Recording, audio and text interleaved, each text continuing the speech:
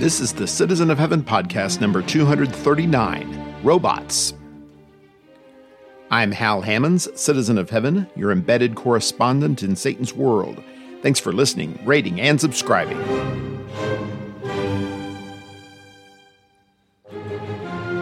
Are robots taking over? Probably.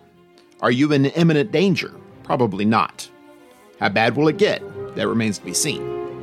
This week we will discuss how much of your life you should turn over to a machine, how just following instructions poses problems for both robots and humans, whether you should trust a TV spokesperson to sell you robot insurance, and how to put tech to work fixing up your underwater habitat and or your real life. We'll start with what I've been preaching.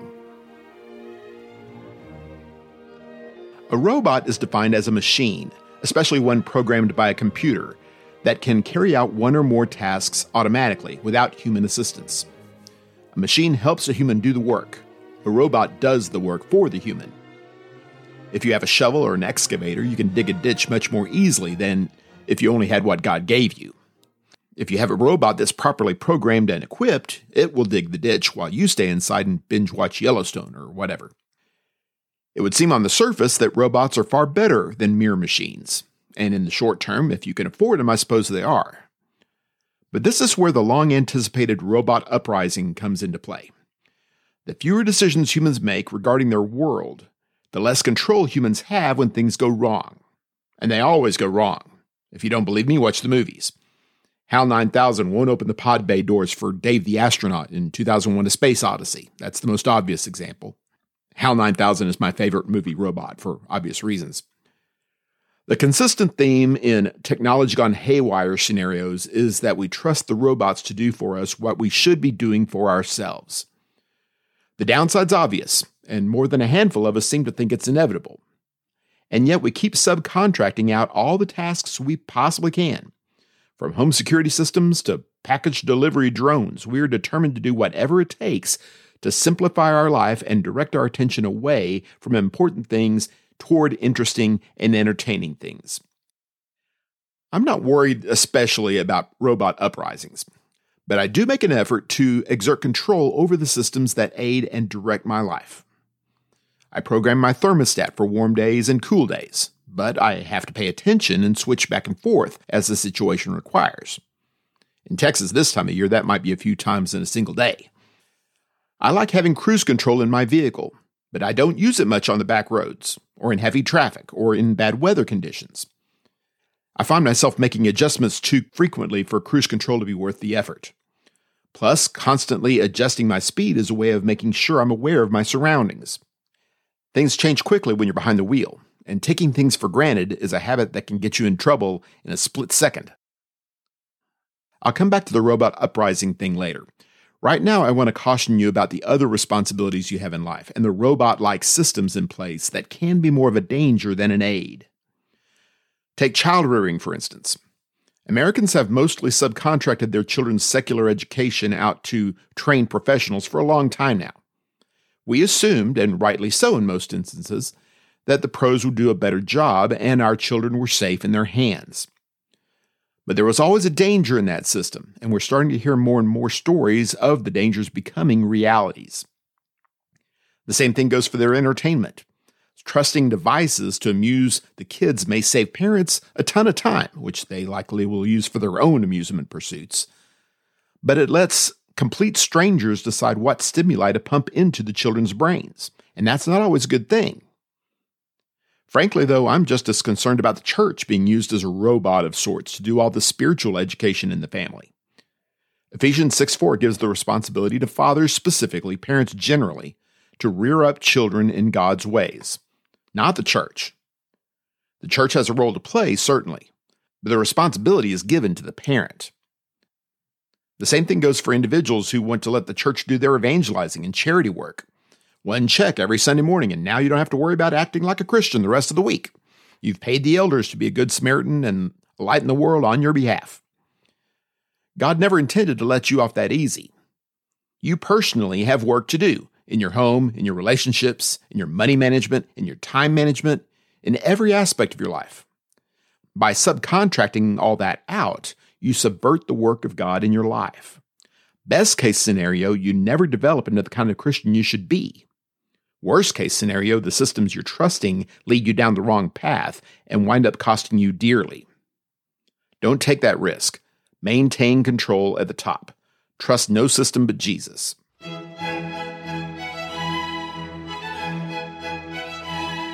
This is what I've been reading. The 3 laws of robotics, according to Isaac Asimov's I, Robot, are as follows. 1.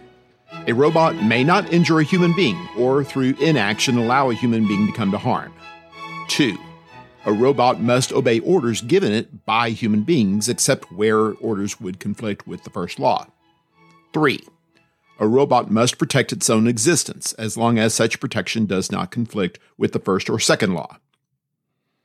As far as laws go, I like that. Simple, practical, logical. A good foundation to build an entire industry on, especially an industry that could easily and predictably lead to the enslavement of all of humankind. That's really more the theme of the film starring Will Smith that's loosely based on the book. The book is really more a collection of short stories, little vignettes involving robots, all of which are completely governed by the 3 laws. Mindless, thoughtless rules-keeping can lead to problems, as the humans discover in I, Robot. Applying the 3 laws objectively and consistently in real-world scenarios, it seems, is more complicated than you might think. What happens, for instance, if a robot is carrying a human to safety in a life-threatening situation and comes across another human in a different life-threatening situation? Saving human number 2 means endangering human number 1 even further. In the book, a robot can find itself going back and forth between engagement and detachment indefinitely, and in so doing actually do far more harm than good. In the real world, value judgments must be made. We have to be able to discern between bad and worse, between good and better. We need to make risk assessments, time management assessments, priorities assessments. And we need more than information to make those judgments. We need a properly trained conscience. I don't know if we'll ever be able to program a robot to truly think for itself instead of just responding to circumstances according to its programming. And frankly, I don't think I want us to be able to.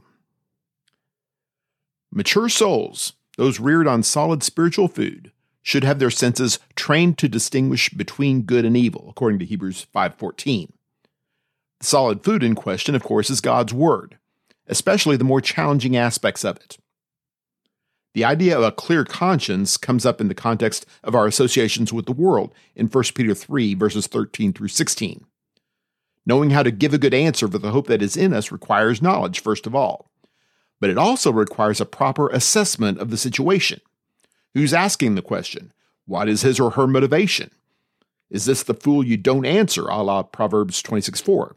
Or is it the fool you do answer, a la Proverbs 26:5? It's not an easy assessment to make right there on the spot, and chances are a robotic response will not get you the results you're hoping for. No one wants to be advised by a robot. Have you ever been on hold and been asked to push 2 for this or 3 for that? You know what I'm talking about. Surely the most important aspect of all in any human interaction is to act like a human. Humans make mistakes, and you will too. I wouldn't go so far as to say that's okay, but it's certainly not the end of the world. Do the best you can. That's all God or any reasonable human can ask of you. Yes, you can simplify your reactions and become more effective in your communication by becoming somewhat more automatic. When you hear someone talking about the rapture, for instance, that should trigger some reactions in your mind. Premillennialism, end-time events, probably some conversation about Daniel in Matthew 24. There's nothing wrong with getting some mental wheels in motion ahead of time. Just make sure you're not robotic in your response. It's a real-life person who's talking to you. Listen like a person. Respond like a person. Respect them as a creature of the Creator made in His image. Don't get so caught up in doing the task God has programmed you to do that you forget to be the human He created you to be. Paul writes in 1 Timothy 1:5, "Now the goal of our instruction is love that comes from a pure heart, a good conscience, and a sincere faith." You are being programmed, yes, but not so that you'll become robotic. God's teaching is designed to help you be more responsive to your neighbors, not less. More nuanced in your thinking, not less. More emotional, not less. Cross your T's and dot your I's when you write the word Christian to your neighbors. but only so they'll be able to read what you're writing more effectively.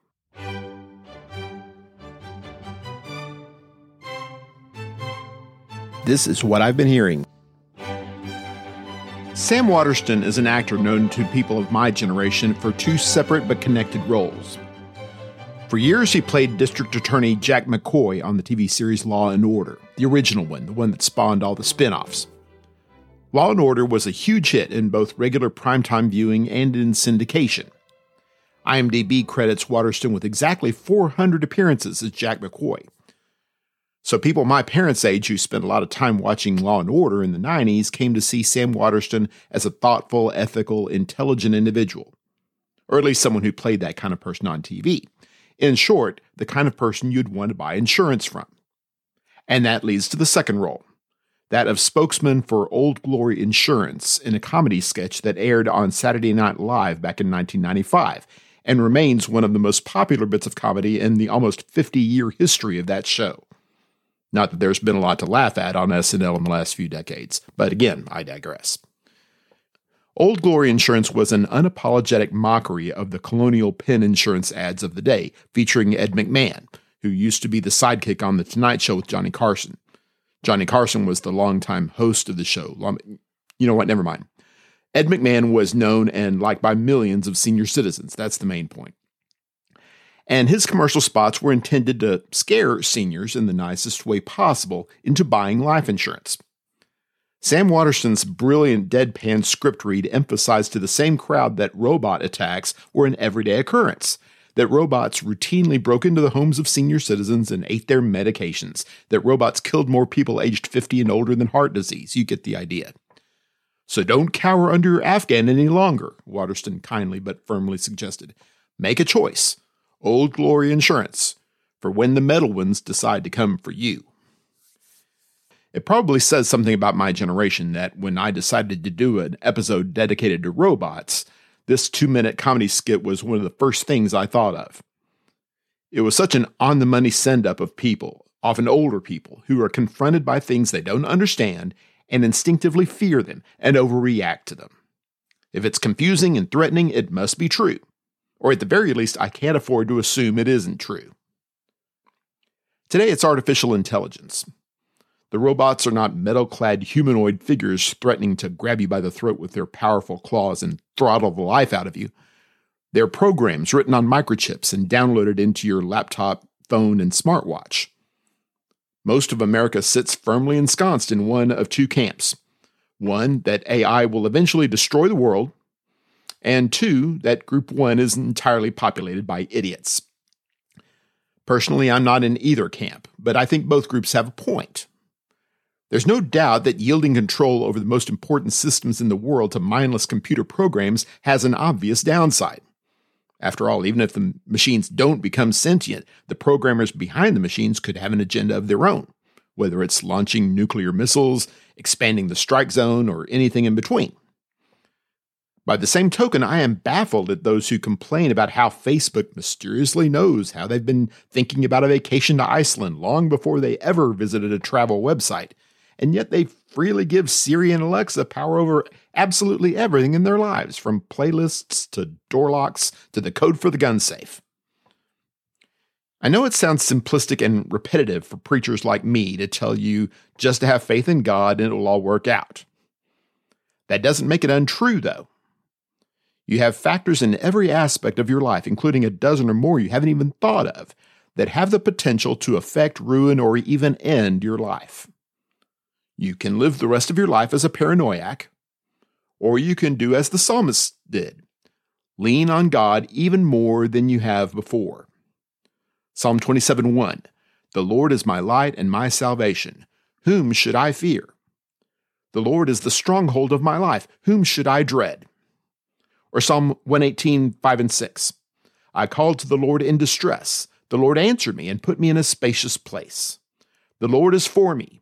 I will not be afraid. What can a mere mortal do to me?" Buy insurance if you like. I have some. I think it's part of being a responsible steward of God's gifts and a provider to my family. But for most of the problems in this world, including the worst ones, there is no insurance policy. Trust in God for those matters. And while you're at it, trust in him for the other matters as well. This is what I've been playing. Programming games is an entire genre of board gaming. Basically, a programming game requires you to train one of your workers to perform a particular action. It's worthless for anything until it's programmed, and it's worthless for anything else after it's programmed. Aquasphere is just such a game. I detailed my dim-wittedness with regard to Aquasphere in episode 152, the stupidity episode. Yes, board gaming sometimes brings out my self-doubts. Anyway, in Aquasphere, you're trying to build the best underwater research station at your gaming table. You spend the entire game programming robots. Some work on your submarines. Some develop technology. Some improve your economic engine. Some kill octopods, which apparently are octopus-like creatures that attach themselves to your habitat and suck at all your victory points. Kylie insists on calling them quadrupods, since technically the little wooden figures only have 4 tentacles. I try to tell her that they represent front and back appendages, like every other wooden animal we have in our game collection. She remains unconvinced. Whatever. All that to say, if you want your quadrupods cleaned out, you'd better put yourself on the path to program a robot a couple of turns in advance, so you'll have a robot programmed a turn in advance, so you'll be able to use the robot on the appropriate turn. So, planning ahead to make a plan to plan ahead. No wonder I'm so bad at Aquasphere. Maybe you have a coffee pot that turns on automatically at 6 a.m., or a car with a remote control that'll turn the air conditioning on when you're still wrapping up your shopping trip. If not, I suspect in this modern era you have some other technology in place that puts you in an advantageous position before you need that advantage. More power to you if you do, and my apologies if I'm coming across as a Luddite this week. If it saves a second of time or a modicum of effort, believe me, I'm all for it. But is there a way to use similar systems to further a spiritual plan? Can you put either literal or virtual wheels in motion ahead of time so it can become easier to live your life as a Christian? I say yes, and here are a few suggestions on how you might automate your walk of faith. 1. Set your car up as a worship and edification center. I can tell from the download patterns that many of you listen to this podcast, and presumably others as well, while you're commuting. I think that's terrific. Feel free to listen at other times too, of course. But I love turning road time into podcast time, sermon time, hymn worship time, whatever I'm feeling in the moment. Put your playlist together before you get on the road, of course. No point in getting in a wreck while thumbing through episode titles. Then hit play and then hit the gas. Boom. Now your daily commute is a daily meditation.